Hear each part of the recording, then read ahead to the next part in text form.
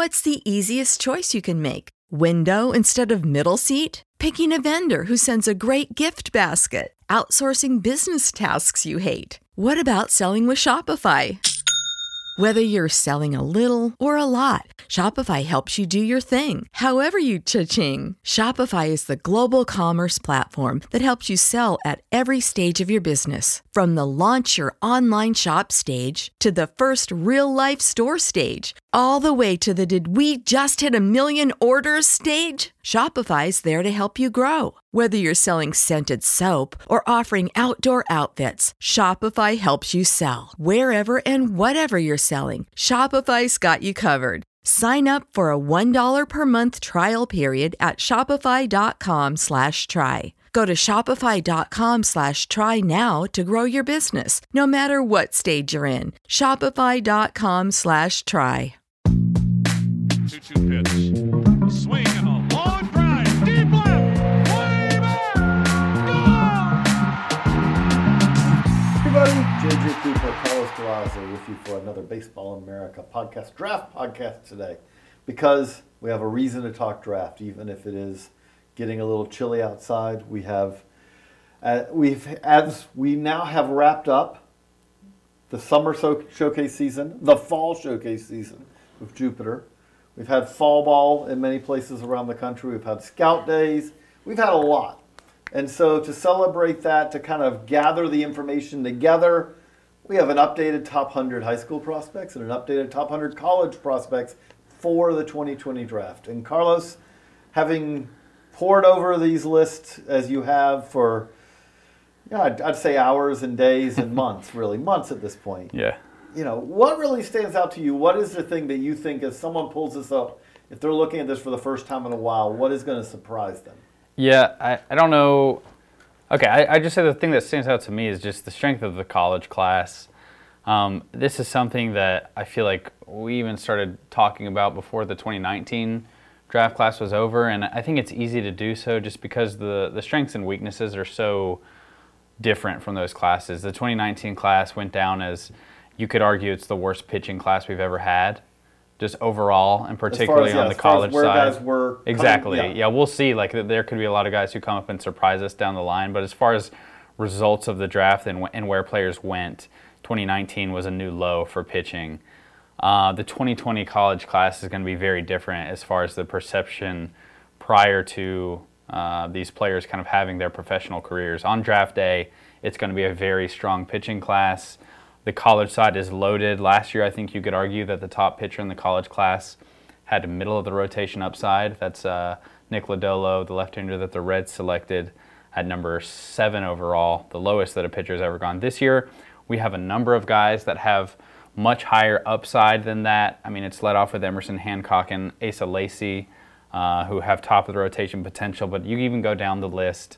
Guys like Reed Detmers, Carmen Mlodzinski, JT Ginn, Garrett Crochet is a guy who's had a lot of buzz this fall. All of those guys have top of the rotation sort of upside and stuff. There are a lot more pitchers in this class who have that track record of starting and having success with that in addition to this stuff. Last year, we were kind of looking around for the guys who had that. It was a lot of relievers who were converting to starter roles, and a lot of guys didn't succeed when they moved into that role. So I think you're starting off at a much better foundation on the college side. Not to say that the hitting class isn't light. I don't want to start the narrative that this is a college pitching group only. I think in general it's just a very strong class on the college side.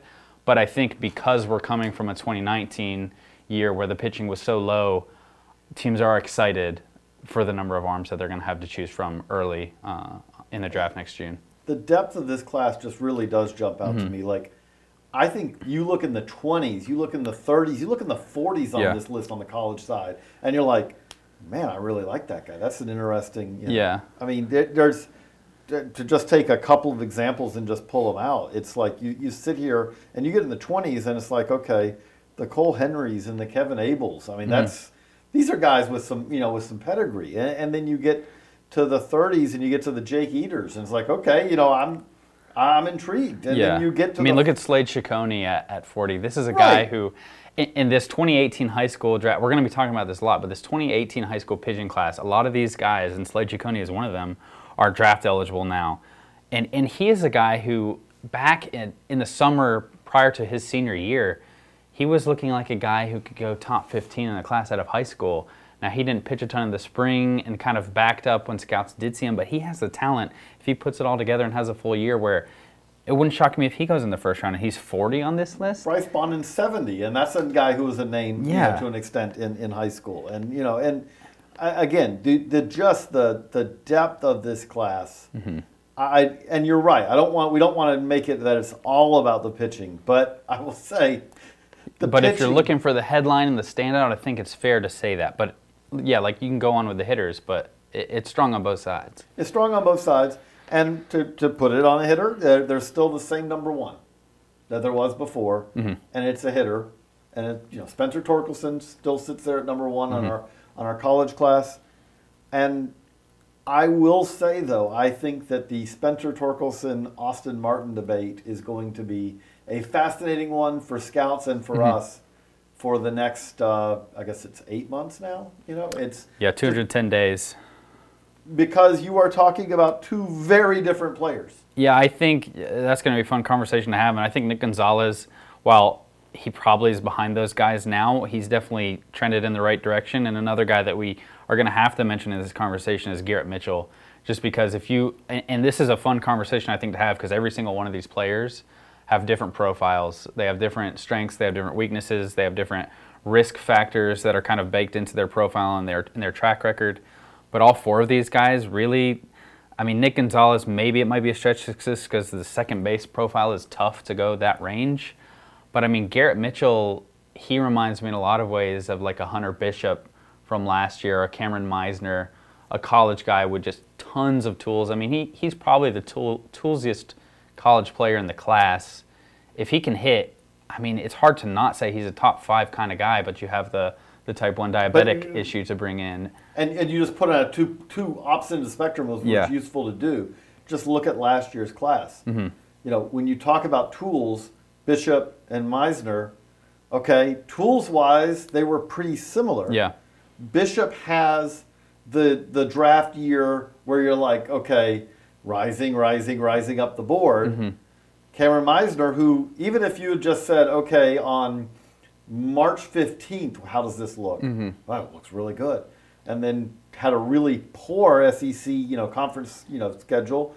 And all of a sudden doesn't drop him out of, it's not like he disappeared. No. But it did knock him out, That's the difference, the top of the first round kind of player or comp round type player. And that, I think Garrett Mitchell, I think there is a floor that, kind of like as you put, comp round probably is a floor for him because the tools are just such that even if he doesn't have a great year, someone's going to at some point say, we're buying in low on the tools. We're taking the upside. We want to take a bet on him. There are some things we see that we can figure out in player development and really get the most out of this player. But then, if he has a big year, though, then all of a sudden you are talking about a guy who could absolutely watch rise out up these boards. Because he has hit pretty well at UCLA after there were some questions coming out of high school, and I think his freshman year wasn't the year he really wanted, but sophomore year is pretty good. But yeah, going back to your Torkelson-Martin debate, I think honestly, like if Austin Martin comes out and plays shortstop for Vanderbilt this spring and shows he can handle it while continuing to be the offensive player we've kind of expected and come to expect, basically, it's hard not to pick him. Right. At the same time, Spencer Torkelson is such a special bat and such a special hit and power combination, and he does have the ability to play a corner outfield. Like, he has that in him. So it's going to be fascinating. It's a conversation we're going to have throughout the entire year. I just know it. But what are your thoughts here? The thing to me is what you said. Like, if Martin is playing shortstop, or even if he's playing, again, because I think he's going to play shortstop. But if they put him in center, and he played an exceptional center, or things. The one thing that I think that could almost hurt him, and it shouldn't, is his season last year was so good that I don't think he should have to match what he did last year for it to be a really good year. Because his batting average could dip a little bit from the absurd heights that it rose to last year. And if you see a little more power to go with that, again, it doesn't have to be that he doesn't have to lead the country in home runs like his teammate J.J. Bleday did last year. But like if you see a power bump to go with a little bit, so he only hits 360, 370 next year. Oh boy, Yeah. I still think when you talk about a guy who is an up the middle player, if you view the bats, him and Torkelson's bats, as in any way close to comparable, you get the advantage for the defensive versatility he has. No doubt. But that said, again, we have to see what Torkelson does, which Torkelson, to me, the expectations on his bat almost have reached the levels of absurd, because if he gets better than what he's done the last 2 years, then yes, he's probably going to be our college player of the year. Yeah, I mean, if you just look at kind of what Andrew Vaughn did between his sophomore and junior years, he didn't hit as well as a junior as he did during his sophomore season, and still win number 3 overall as a first baseman. That's pretty good, and that's kind of how I see Austin Martin and his trajectory, and really even Spencer Torkelson. Both of these guys have done so much as freshmen and sophomore that it's not like they need to keep improving their raw numbers to really sustain where they're at. They've put up such gaudy numbers before, it's hard to really expect them to do that again, like you said. You have a lot of confidence in what they're going to produce. The only thing, I guess, if I'm looking and trying to find, I'm not trying to, but if you're looking for knocks on Torkelson, he didn't set the world on fire last summer with USA Baseball. He was fine. Yeah. That's, I think, a fair way to put it. But that said, he has so much already on the resume that we were talking at this time last year about Adley Rutschman, and it was like, if Adley Rutschman, contracted mono and missed the season, like, it really wouldn't hurt him that much. I think the same thing is kind of true with Torkelson, in that you don't talk to anyone who's like, I really need to see if he can hit. I really need to see if he has power. Those things, they feel like that they're already kind of established. Yeah, and Torkelson, he also has a lot banked on the Cape Cod League as well. He didn't play a ton this past summer because of his Team USA experience, but the year prior to that, he had a really good season with Chatham in the Cape Cod League as well. So I do think he's got a lot of leeway, let's say, with his performance next spring. On the high school list, Yep. I feel like that with that college list, barring injury, there's a number of guys in that top 10 who are really kind of baked in. Like again, Spencer Torkelson.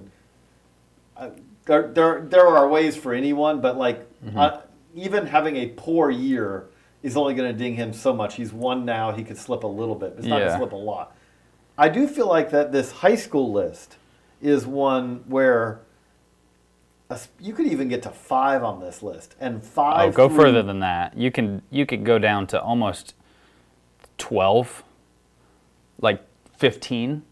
I was going to say that you could get down to 25 on this list, and it could be a guy who ends up moving up, because 100%. It is much more fluid. Again, it's the high school list for one. Yeah. But on top of that, this is not last year at this time when we were talking, we had 3 clear guys who we were pretty confident were going to go well.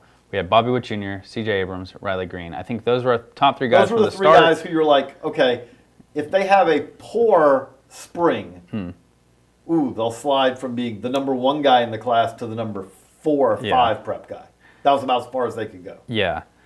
And with this class, you really just don't have that sort of, and we've talked about it before, and I hope that you guys haven't listened to all these podcasts, you're like, oh, they're talking about the same stuff, but really with this high school list, there are so many guys who have the ability or the tools or the skill set to become that kind of top 1, top 3 kind of guy, but there are some questions that they haven't answered. And I think you could make the argument with, like I said, I think you could go down to 12 on this list and realistically make an argument for these guys being top 5 caliber players, but there are some questions with pretty much all of their profiles. Okay, so let me do that.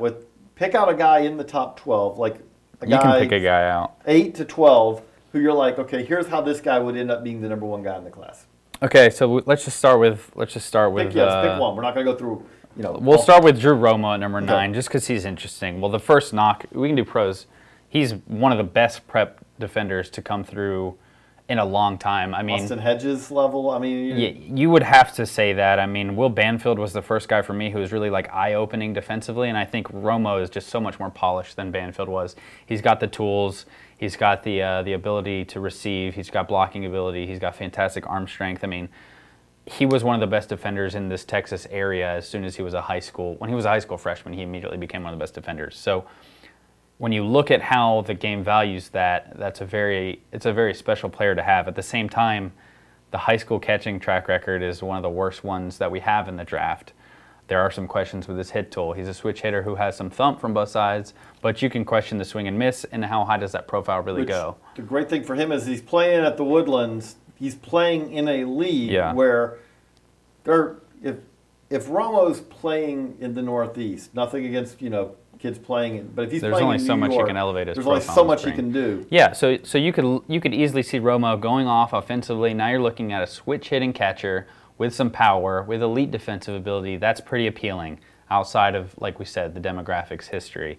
Then you go to another guy like Blaze Jordan, kind of the opposite profile here. He's a guy who's hit in power. You're very convinced in his offensive profile. He's a guy who maybe he's probably still the most famous player in this class to casual baseball fans because of some of the power displays he's shown. But he might be the best hitter in the class. He's got phenomenal hands. He's got some of the best raw power. The questions are his defensive profile. He's a right corner guy. He's been playing third a little bit more. He's done some stuff to improve his body, but he's probably a first baseman. Right, but if he comes out in spring and you're like, I think he really is a third baseman. Yeah, if he comes out like we saw this with Brett Beatty a little bit last year, questions about first base, really improved in the spring of his senior year, and then the pro reports we're getting on Beatty's defense, significantly better than what we would have gotten at this time during the summer, prior to summer or fall into his senior year.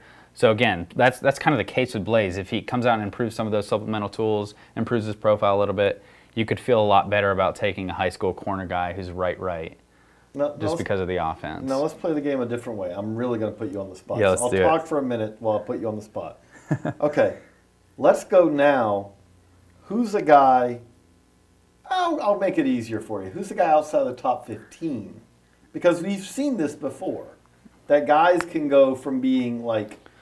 Okay, I have three for you. Okay, who could end up being if not the top guy in the class, one of the top guys in the class. So I think right now you could make the case that Mason Wynn is pound for pound. You don't have to make this argument to me. JJ is a huge Mason Wynn fan. Pound for pound, Mason Wynn could easily be the most talented player in this class. He's a guy who, just a few weeks ago, if you're following our stuff on baseballamerica.com, you read about it, but he had one of the most impressive Jupiter performances we've ever seen. He's a legitimate two-way guy, like 5'10", 180, up to 98 on the mound with a hammer, potential plus breaking ball, potential plus changeup. So that's 3 pitches plus or better. The control was solid for how impressive that pure stuff is. Good delivery, just absurd arm strength. Then on the other side, he's playing shortstop very capably, just plays the game at a different speed than some of these other players do. And I think he went 3 for 4 with like a home run, a triple, a single. All those came off the bat at 95 miles per hour plus. So like, you could look at him as a pitcher and think of him in this range or higher. You could look at him as a hitter and think of him in this range or higher. The size is the question with him. Some off-the-field concerns that he started to iron out a little bit. So I think that's one guy who you could have an argument as moving up. I don't have to sell you on Mason Wynn. JJ fell in love with him, I think, like a year ago. Texas Scouts Association All-Star Game. Yeah, JJ saw him a rising junior. as an underclassman. It was like, hey, this guy's really good. Tanner Witt, like there's a lot of these guys on this list. Yeah. Jared Kelly looked really good at that thing too. Like, yeah. I hate I missed it this year, but I'm looking to get back next year. Yeah, Isaiah Green is an outfielder from California. He's another guy. And just a quick aside, the outfielders in this group might be the strength of the high school class. There are a number of really talented outfielders. I think we have 8 outfielders in the top 25, all of them who have fairly different profiles, but that's the strength of the high school class, I think, at this point. Isaiah Green, though, he's a guy who is one of the better defenders in the class, depending on the scouts that you talk to. For me, I think Pete Crow is probably solidly the top guy, but he's got a fantastic hit tool from the left side. He's 6'1", 180. He hit a number of really impressive pitchers very well. So if you're convinced that the hit tool is legit, that you're looking at a plus defender in center field with good running ability, probably is going to grow into some more power down the line, you could argue him higher. I think if he comes out and has a strong spring, again, playing in an area where he's going to be able to kind of make some noise with his performance, that's a guy who can move higher. The last one that I'll mention right here is a guy who's kind of similar to to Blaze Jordan as far as the profile. Right, corner infield, kind of high school guy with a hit and power combination. That's Jordan Walker, a Georgia product who's committed to Duke. He's a guy who has that hitting and power combination that teams really covet. He's very athletic for his size. He has, I think he's like 6'5", 220, and he holds it well and has plenty of room to add more strength, so he could be an absolute monster in a few years. Very intelligent, moves around well. I think at this point he's probably more advanced defensively than Blaze if we're just comparing those two players. Their bodies are very different, but from as far as like a profile standpoint, I think there's some similarities. So if he's a guy who goes out and shows that he has a chance to play third, continues to hit well in a strong area, I think he's another guy who could rise. So there are just a number of these guys who you can look at and kind of make the case for. It's just a matter of them doing it consistently and kind of separating themselves, which to this point for the high school side, it's been a little bit of a struggle and it's kind of muddled, but probably makes it a lot more fun for the scouts. Yeah, I mean, it's going to be a very, very interesting. It always is. Let's just be honest. But again, it's in one of those years where there are years where it's somewhat locked in at the top. Last year was a pretty chalk top of the draft, like where you knew, okay, Adley Rushman's going to be there, Bobby Witt's going to be there, C.J. Abrams is going to be there, Riley Green's going to be there, Andrew Vaughn's going to be there. And I think to some extent that will be true this year. I just think it's college. You can do that for the college players. The high school players, if Emerson Hancock's healthy, he doesn't have to add much to what he's already done. You know, same with Torkelson. Same with Austin Martin. Again, like Austin Martin, I've said that about Torkelson. There's, to some extent, you could say the same thing about Martin. He already has basically a 400 season in the SEC while showing athleticism already on his resume. Yeah. You know, that's he's hard to beat. He's done pretty well for himself. You know, I mean, he was arguably, they had a top 10 pick who led the nation in homers last year, and you're like, I don't know if he was the best, position player on their team. Exactly. Like, you could make the argument it was Austin Martin. You know, and so now it's just his year to star. But again, this is it should be, but it is a very unsettled in many ways, in a good way. Like, there's a lot of guys who could move up. Some guys will move down. Yeah. And I think, too, we talked about the pitching earlier on. I kind of want to get back to that now. But on both these lists, the high school list and the college list, there are so many arms who have the kind of stuff or the body or the pitchability to jump. Like, we always see this with the high school side. You see it to a lesser extent on the college side as well, just because you kind of are more familiar with these guys. But there's always someone who pops up. There's going to be an arm who we either have low on the list now who's going to be much higher, or there might even be an arm who's not on one of these lists right now that just comes out, overhauls the body in the offseason, is a completely different pitcher. We've got a number of really good candidates for that this year, and it's going to be exciting to see who kind of steps out and really does that. So, But speaking of that, you have a very interesting interview. When we talk about the draft process, we both loved the draft process also. Yeah. There's a lot, there's a lot that if you cannot fully understand unless you've gone through the process before. Yep. So, yeah, I think that you've kind of summed it up nicely. But I had a fantastic conversation with Alexis Adams, who's the mother of Jordan Adams, the Los Angeles Angels' 17th overall pick in 2018. She came in here into the VA office, and we kind of just talked about the draft process. Jordan is a guy who, again, kind of going into his senior year of high school, we were aware of him. We knew he was talented, kind of as a raw athlete, but kind of the polish of his baseball game, we really didn't know at that point. And he blew up during the spring, and they kind of fell into the draft process, really had to kind of figure it out on the fly. So it was fun to talk with Alexis about that draft process for them, and I think it can be kind of an insightful conversation for those who aren't really aware of some of the behind-the-scenes things that go on with the draft, kind of how that process unveils. It was fascinating for me, so I hope it's an interesting interview for you guys as well. That's coming up next, but if you haven't checked out these lists yet, they're both on the website right now. You can look at the full list. So, yeah, check it out. BaseballAmerica.com/draft. Yeah, you can find it there. You have those. You also have the we're rolling out the AL East top 10s right now. I already have the NL East up, and then we'll go straight on to the Centrals after that. Great time to subscribe to Baseball America. So let's be honest, there's never a bad time to subscribe to Baseball America. But I would say that right now we are in prospect season. So if you go to baseballamerica.com/shop-now, you can sign up for Baseball America. So for Carlos, I'm JJ. Stick around for more of Carlos. What's going on, guys? Today I'm joined by Alexis Adams, who is the mother of Jordan Adams, the Los Angeles Angels first-round selection in the 2018 draft. He was taken 17th overall. And today I'm really excited because we're going to chat basically about the draft process, kind of from the family's point of view. Here at Baseball America, we talk to you guys a lot about kind of the scouting side of things, what scouts are seeing from the players and our perspective, but I think this is going to be a fascinating conversation just to kind of see what goes on the family and the player side. Alexis, thanks for joining me. How are you doing? I'm good. Thank you so much for taking the time out of your day to talk with me. I'm very excited about it. No, definitely. We're glad to have you along, and I think just in general this topic is interesting because I feel like a lot of our listeners are familiar with the draft process from the outside, but even from my perspective, there's a lot that I'm sure happens behind the scenes that you don't really know about, and I feel like just with parents and kids who are going to go through this process in the future, this can be an extremely valuable conversation, and just really to hear what you have to say on the process. So Jordan's situation was interesting, and we can dive into this, but as kind of a two-sport guy, he was at the Under Armour All-America game. He was the MVP of that game. So he was definitely known in the scouting community, but I feel like kind of entering the spring, his draft stock, where scouts thought of him, was not to the point where it was going to be at the draft. So kind of going into his senior year, how did you guys see baseball versus football? Because he was obviously a very highly touted football prospect as well, committed to North Carolina. Right. What did you guys kind of expect of his senior year?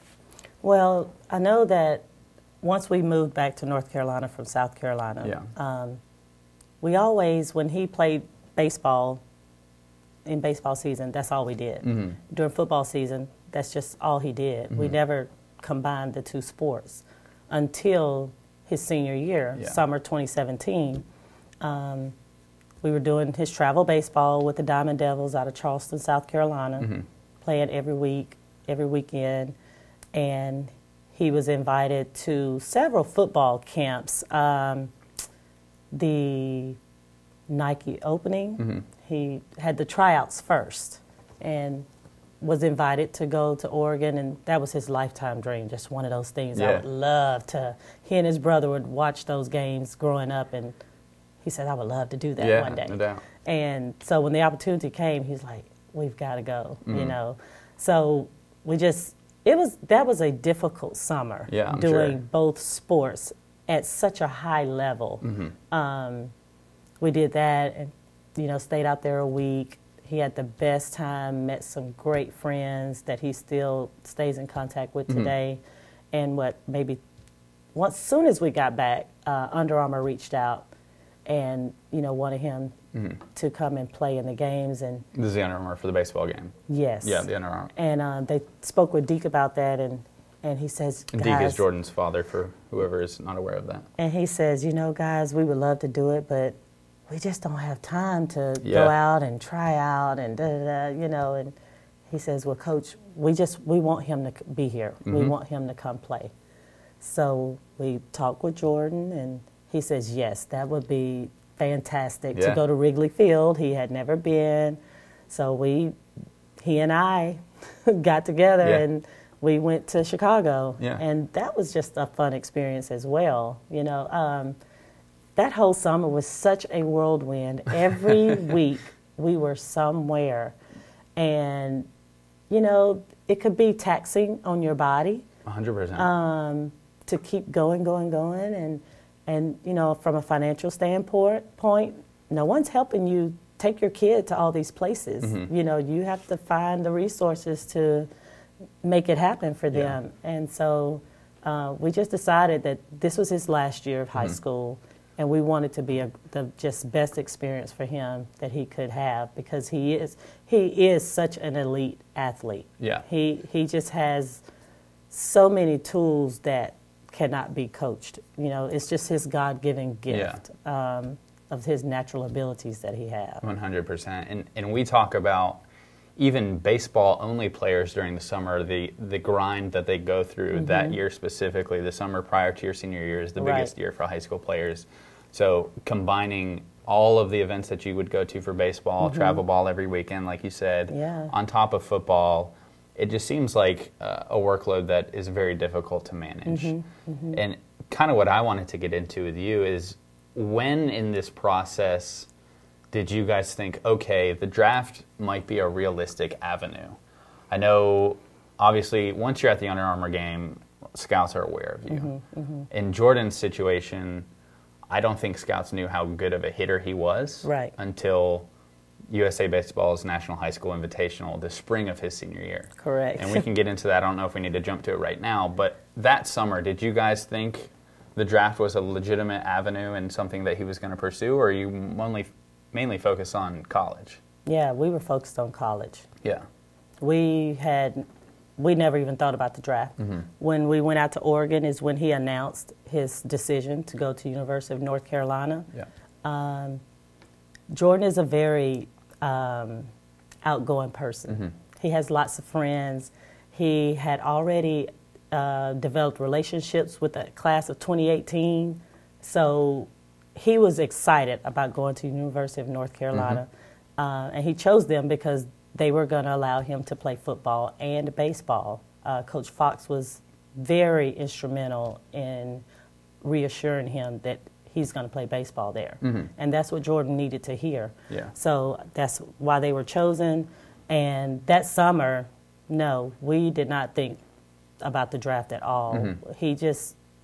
We've always just sort of just gone with the flow with things. Yeah. Whatever he kind of wanted to do, we let him do it. We didn't push.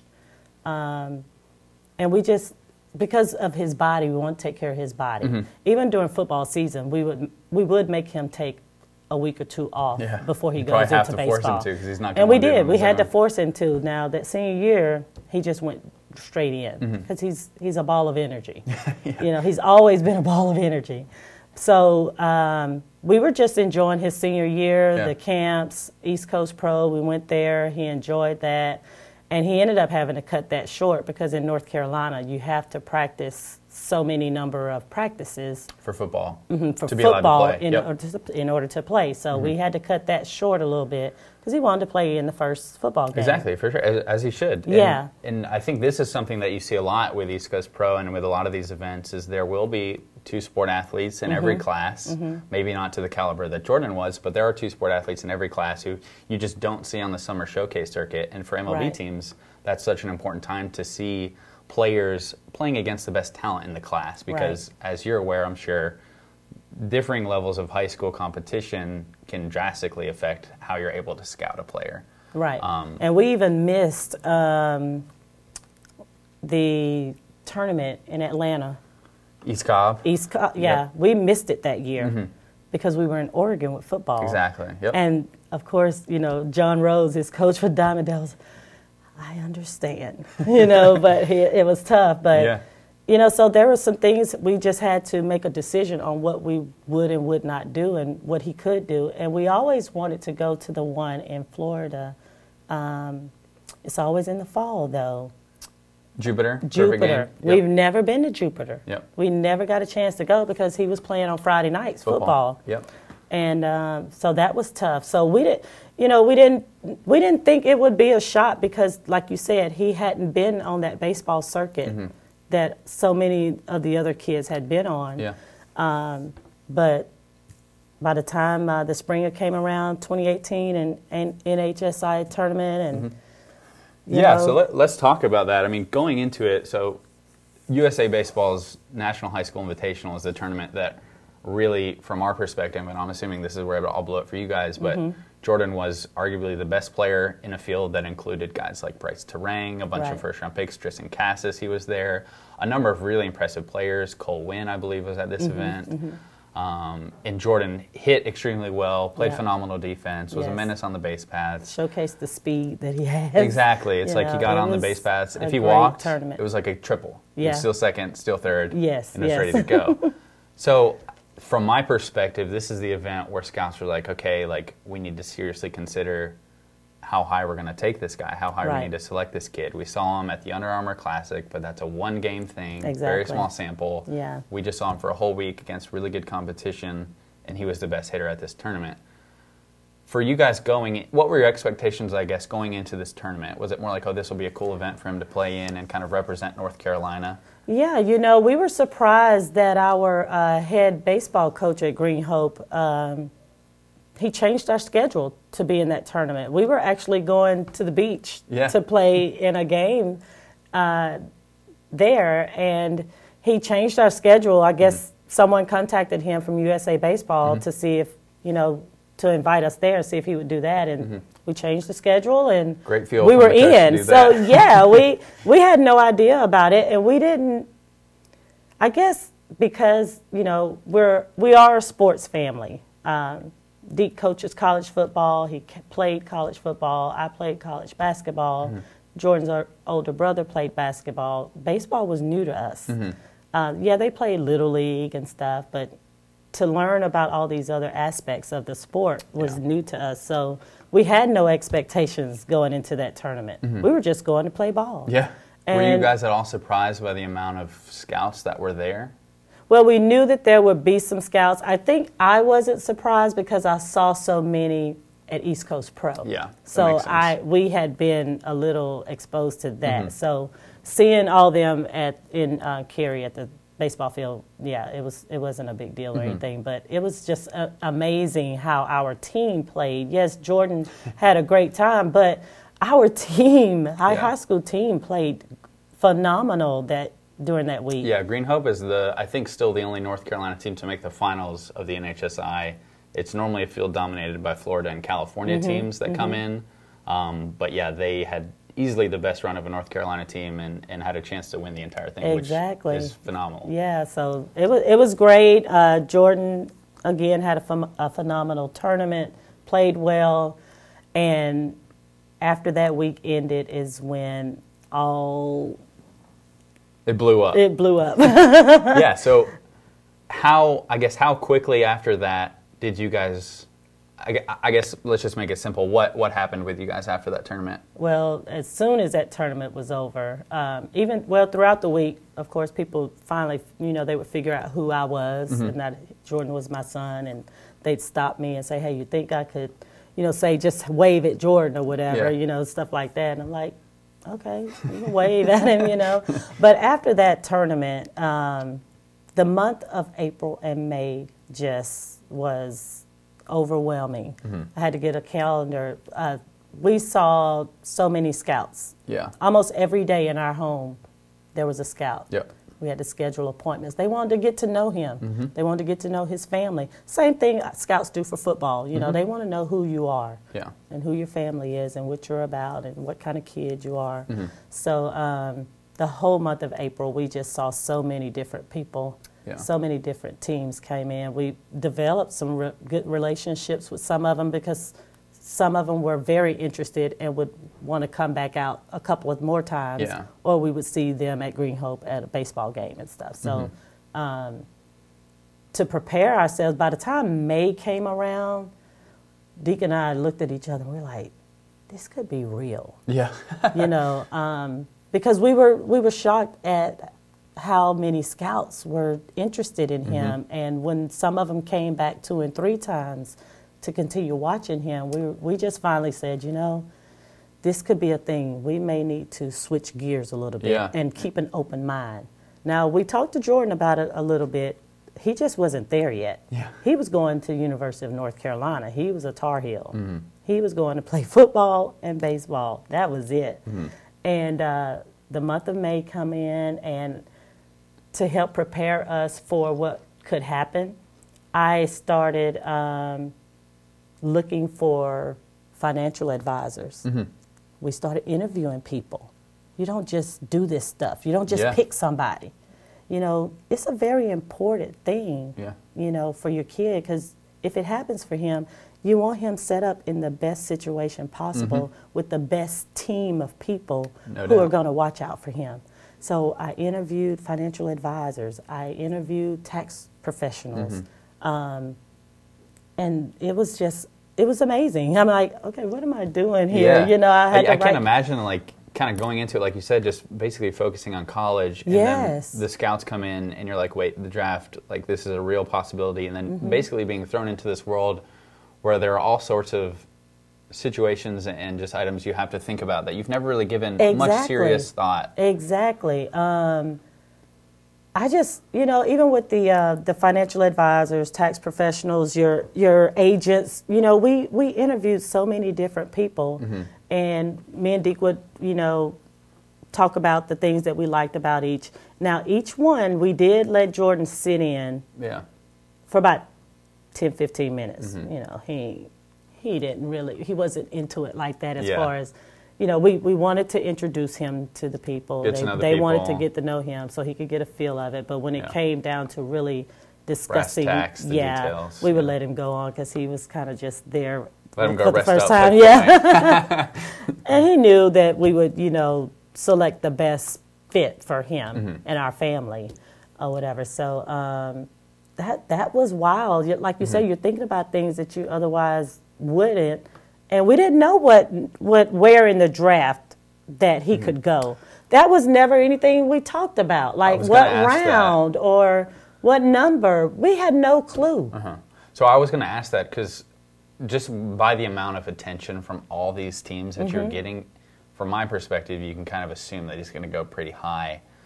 Was that anything that you ever asked scouts, or that they told you we can see him going around this range? No, did you know at all about like the slotting system with the draft and what kind of bonus you can expect depending on where you're going? At what point do you start doing this research, or even talking with teams about that? Well, most of the agents that we spoke with, they were very prepared. By the way, I'm like, they come in with this nice, pretty booklet that they made with Jordan's picture on it and all this stuff about him and what they could do, and they had his name all throughout. I think it was just very impressive. Some of the things they did, and a lot of them would have the slot sheet in there about where, if they went here, how much, and all that stuff. So we learned that actually from the advisors, that were trying to get us to hire them for as Jordan's agent. So, but we still never knew how high he could go. So did you guys at all read any kind of publications, it might have been us, might have been others, that kind of are reporting on this? Or do you guys kind of just ignore all that stuff and put it away? You can't really focus on it? Because I know a lot of kids, it's much easier just to ignore it. You can't put any stock in that. Yeah, we didn't read much of anything because Jordan was still wanting to go to the University of North Carolina, literally, it was the week before the draft because the last week of May, I remember talking to the scout for the Toronto Blue Jays, very nice guy, Jason. I forget his name. The Kansas City Royals came in a couple of times, and we thought they were pretty good. And the last team to come into our house was the Los Angeles Angels. Yeah. And Deke and I had already, we scheduled the appointment. We're like, we really don't want him to go way out on the West Coast. We're on the East Coast. Just for that reason. Nothing against the organization. It was just so far. Yeah. And when Billy Epler left our home that night, we looked at each other and we said, that's where he needs to go. Yeah. What about that meeting had you guys so convinced? They were different. He was very,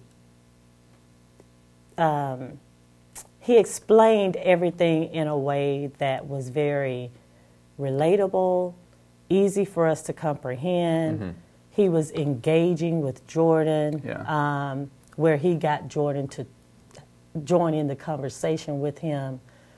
Everything he talked about with their farm system, the way that their minor league teams work, he talked about where each farm system was located, how they like to, they want you to progress, but they don't want to rush you through, but if you're ready, they have no problem moving you up no matter what your age is. Exactly. Jordan is very driven. He's not going to want to stay in one place long. He's going to work. He wants to move up. And he wants to move up. Yeah. He wants to move up fast. Yeah. He's just very competitive and driven in that way. And for Billy Epler to come in and tell him that it could be a possibility with him as far as, moving up, that got Jordan right there or whatever. But that conversation with him that evening was like none other. Yeah. And That's awesome. when he left, we said that's where he needs to go. So in this conversation, could you kind of see the wheels turning maybe with Jordan himself? Because I know, like you said, he was Yes. committed to UNC. He wanted to play both sports. Finally. That's the point where you think he was like seriously considering, okay, I can go straight to pro ball and do this Yeah, baseball because, thing. you know, eventually, after that, I talked to him and I said, Jordan, I said, you know, this could be a real possibility, son. I said, you need to keep your options open. Yeah. Don't close that door, because you just never know what opportunity lies on the other side. And I'm telling you, that whole month, even though we had scouts around, I am still getting stuff from Joe Hayden at UNC. Jordan needs to fill out his dorm room and register for this and register. I'm making all these passwords. I am doing double stuff. That was hard.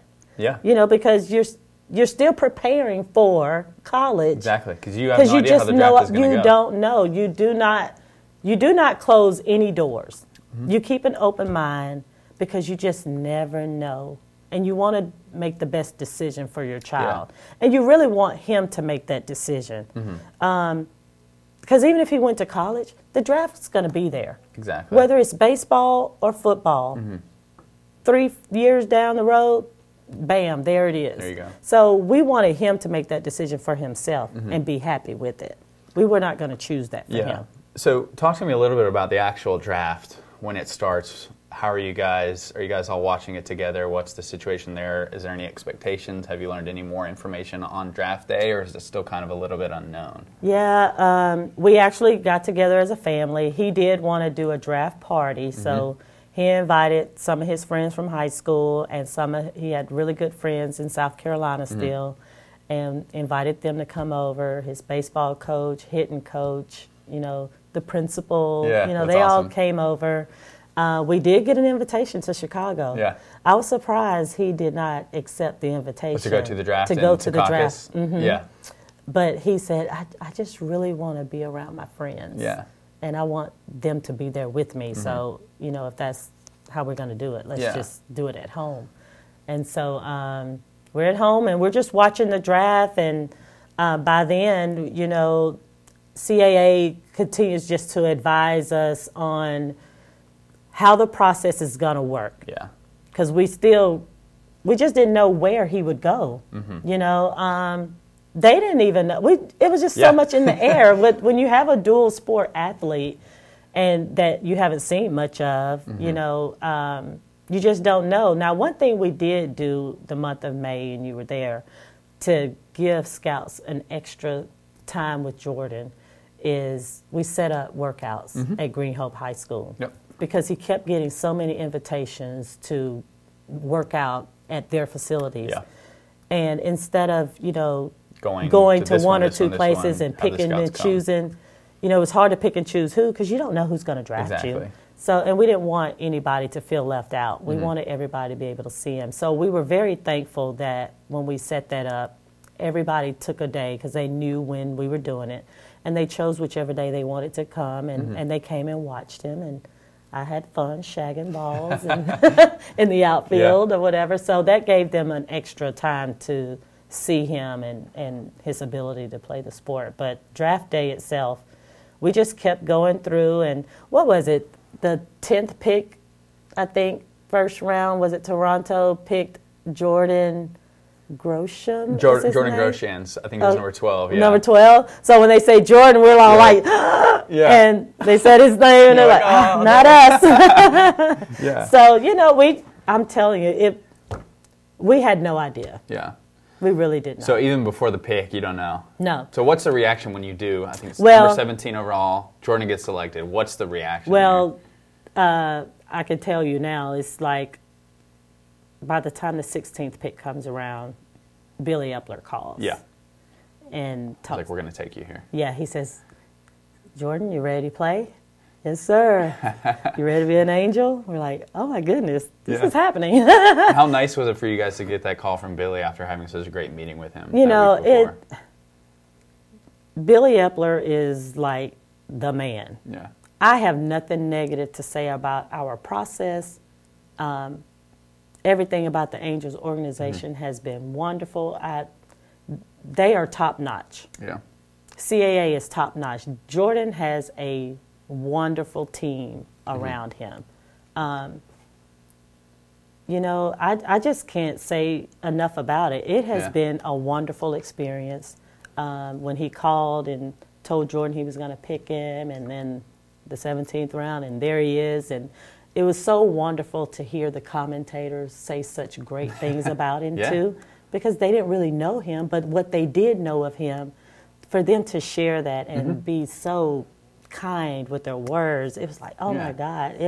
I mean, this is like one of the biggest days of his life. Exactly. So to have that is awesome. Yes. And he still had to go to school the next day. How do you get a kid who's just drafted in the first round to go to school the next day? He had finals the next day. Oh, you have finals. Yes, that's and terrible. Graduation was the next week. So we still couldn't get out to LA until after graduation, you know. Yeah. So, but, you know, the Angels are a great organization. I hope Jordan's career is forever with them. They have been phenomenal. I tell people, too, you know, Jordan has been great all throughout his career with high school. He's never had any major injuries or anything, so he's never missed a game in any of those sports.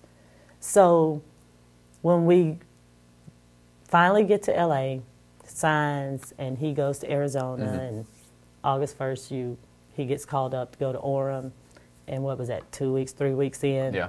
He and Noni Williams had that collision. That was the first adversity he's ever had. Yeah. So he didn't know how to handle it. When that happened, I flew to L.A. They did surgery. I stayed with him out there. And that's what you know, we all have teaching moments with our kids about different things. And since he had never had any type of adversity like that, it's like I had to walk him through and say, you know what, so what are you going to do? Are you going to fold, or are you going to come back and you going to play ball and everything's going to be all right? I said, this is life. Life sometimes throws you curves. Some you have control of it. A lot of it you don't. This is one, you didn't have any control over that. It's unfortunate. It happened, but it's okay. Go through the process. He didn't like having his mouth wired for 2 weeks, you know, and that's what you have to get creative and, you know, puree your food through a blender, suck through a straw, you know. Went to Taco Bell, you can imagine what that looks like after you puree it, you know. But I said, son, you got to eat. I said, because you got to find a way to keep your body up. You know, you're going to lose some weight because of that, but don't lose the weight because you're not eating on your own. You got to make those, you know, go ahead and make yourself do it and stuff. So it was probably almost 4 or 5 days, because I would text Billy on my phone. I said, look, I don't have nothing else to say. Y'all going to have to intervene here, you know. I need some help, you know, because he's never been through adversity until that time. So, you know, it's just, you know, having that teaching moment, you know, with my son and letting him know that this is part of life. You know, this was the first time, but it won't be your last. Oh, no doubt. So you're going to have to learn how to cope and how to get over those stumbling blocks, you know, throughout your career and your life. Yeah, how has the kind of the acclimation process been to pro ball outside of just dealing with the injuries? How, like, just the schedule and the demands and kind of being on the road, first time away from home, full time, how has he kind of handled that, and how have you handled that? Well, we actually, even before he left, we told him, you know, he's got some great friends. We talked with them and their parents, and we said, hey, you know, sometimes, you know, if Jordan ever gets lonely, wants to see his boys, is it okay that we, you know, get them and they fly out to go see him? And there are times that, we just get his friends and we go see him. I go see him as often as I can, and myself and his brother. Whenever Deke's done with football, he goes out, he sees him. So we try to, you know, just go see him every chance we get, because once they're there, that's it, you know. Now the grind has been something. He hasn't been used to staying in rinky-dink hotels. I'm sorry, you know, when your football coach when your dad's a football coach and you go to all these big bowl games, you're staying at the nicest hotels. Well, it's crazy because and we touched on it a little bit, but the summer before your senior year, when you're going to all these elite kind of high school events, you're treated. Basically, they try to give you the major league experience. Right. And you go from that, you're a first-round pick, you've been to all these events, you're a highly touted prospect in multiple sports. Yes. All these events are very glamorous, and then you get drafted, so exciting. Once you get on that minor league bus, yes. it's a very different lifestyle. Driving 3 and 4 hours Yeah. to a game, and you're leaving early in the morning because you're going to play that day. Mm-hmm. When you get there that afternoon, you got that game at 6 o'clock, Yep. and you got to be ready Yep. or whatever. And even having, the meals there, now there are some places, they may not have the best meals, meal plans and stuff, but you got to eat. Mm-hmm. That's just part of it. You Yep. got to do what you got to do No doubt. or whatever. So, yeah, it has been an adjustment for him with that. And baseball has been great, though, because he likes the games every day because he plays Kind of every that day. everyday grind. With It football, is. you kind of wait a week, do practice, Exactly. one game a week. So he Yeah. has adjusted well to that, and he really enjoys playing every day because, for the most part, from what I've seen, you're playing games, but practice isn't like it was in high school. You don't have those 2-hour practices Exactly. and When all you're playing that. every day, it's hard to add in those extra Exactly. practices. So you're having your hitting time and Yep. pop flies, that kind of thing. Practice but, kind of is during the games. Yes, Kind of constantly yes. trying to adjust within at bats, game to game. So he's been good with it. Though. Yeah. He's adjusted pretty well. So I kind of wanted to pivot now to just kind of what advice, like you've obviously been through this process, learned a lot throughout it, maybe didn't come in as informed as maybe people who have been playing baseball their entire lives. And even if you have been playing baseball and you're a baseball family kind of your entire life, I feel like there are just a lot of things that come with this that you can't anticipate and Right. can't really know about until you go through it. So Right. for you, what kind of advice would you give to people who might go through this in the future and are about to next spring? What's something that you would kind of want to tell parents or kids who are going to go through this process? Be patient. A lot of times, I think us as parents, we talk a lot about what could be. And that's something we didn't do. We just let Jordan play. When he was playing baseball, we just played. We played football, he just played. We didn't talk about, even going through the recruiting process. We're not going to stay on, okay, Alabama offers you a football scholarship. Okay, great. Da-da-da. And then it's done. Yeah. We don't harp on it. Don't continue to talk so much about it because kids will internalize that and it could be a distraction Yeah.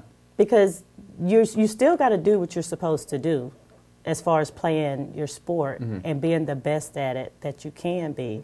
But you don't really need the distractions, on the outside to interfere with that. Because when you're being recruited, your coaches are still going to look at you. They're going to come to your games. And if you're being scouted, for the draft, those scouts are going to come in and they want to see you do your best. And you don't have to look around to see if they're there. Yeah. We have 2 boys, and they're very different. Jalen was our basketball kid, and he was the one, he looked for us in the stands. Yeah. He had to have somebody, and we're like, okay. But Jordan was different. Yeah. If I didn't get there till later, or if I didn't go at all to a game, he played ball. Yeah. It You're didn't just matter. locked in on the game. It didn't matter who was in the stands. And you have to have that tunnel vision to just play your game. Enjoy your teammates.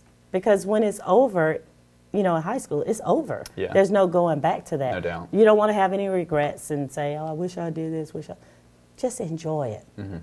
Enjoy the game. Yeah. Because when you do go to the next level, whether it's professionally or college, it's going to be so different. Especially with college football, it's so much faster. And the guys are so much bigger, Yeah. than it's crazy. in Every high level. school. Yeah. In football and even in baseball, every level, even just from low A to high A or to high A to double A, the game Right. just gets that much better. So And one thing that was very, I've learned so much going to these games with Jordan. I mean, the first year, of course, he was 18 years old, and he's playing against kids that 23, 24, 25. I'm like, wow. grown men in some occasions. Exactly. And this past year, we were in Burlington, and the same thing. So it's like, it's very eye-opening because all those years of him playing up on teams, well, here you go. You're up and you're playing against some guys that are a whole lot older than you, and probably even a little stronger than you. So the competition is there, to help you to become a better player. So we're very excited and looking forward to him going to High A in San Bernardino, California. He's been wanting to get there for whatever reason. Hey, California's nice. Yes, and Burlington was a shocker because there was nothing there. Yeah. A very small, quaint town. But the Angels had the best host families. We've had some great people that he stayed with and made some really great friends. In that process as well. So it's been good.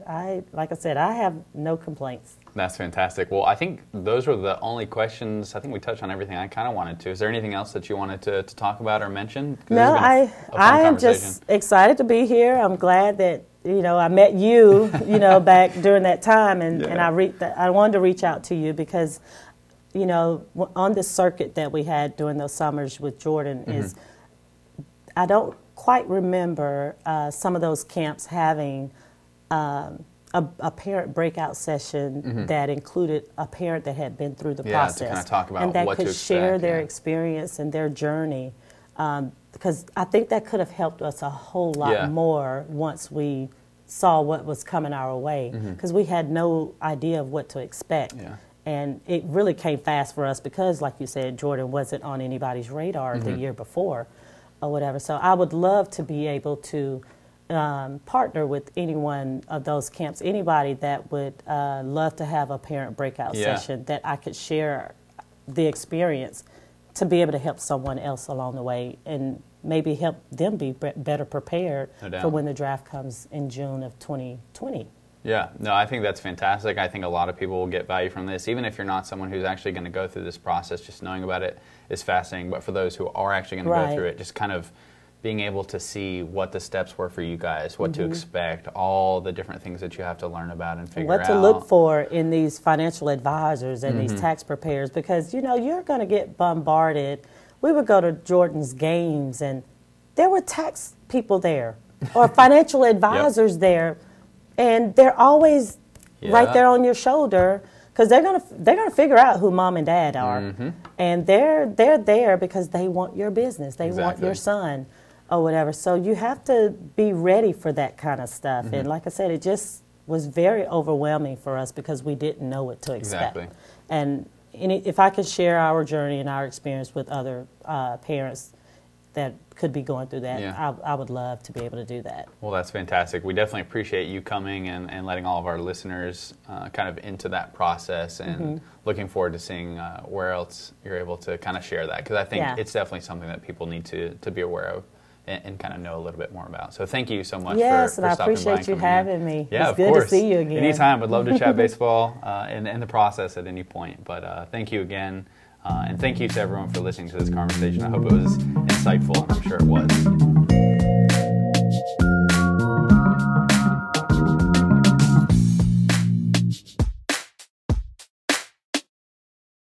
Brain fog, insomnia, moodiness, weight gain. Maybe you think they're just part of getting older, but MIDI Health understands that for women over 40, they can all connect to menopause. It's at the root of dozens of symptoms we experience, not just hot flashes. MIDI clinicians are menopause experts, offering safe, effective, FDA-approved solutions covered by insurance. 91% of MIDI patients get relief from symptoms within just 2 months. Book your virtual visit today at joinmidi.com.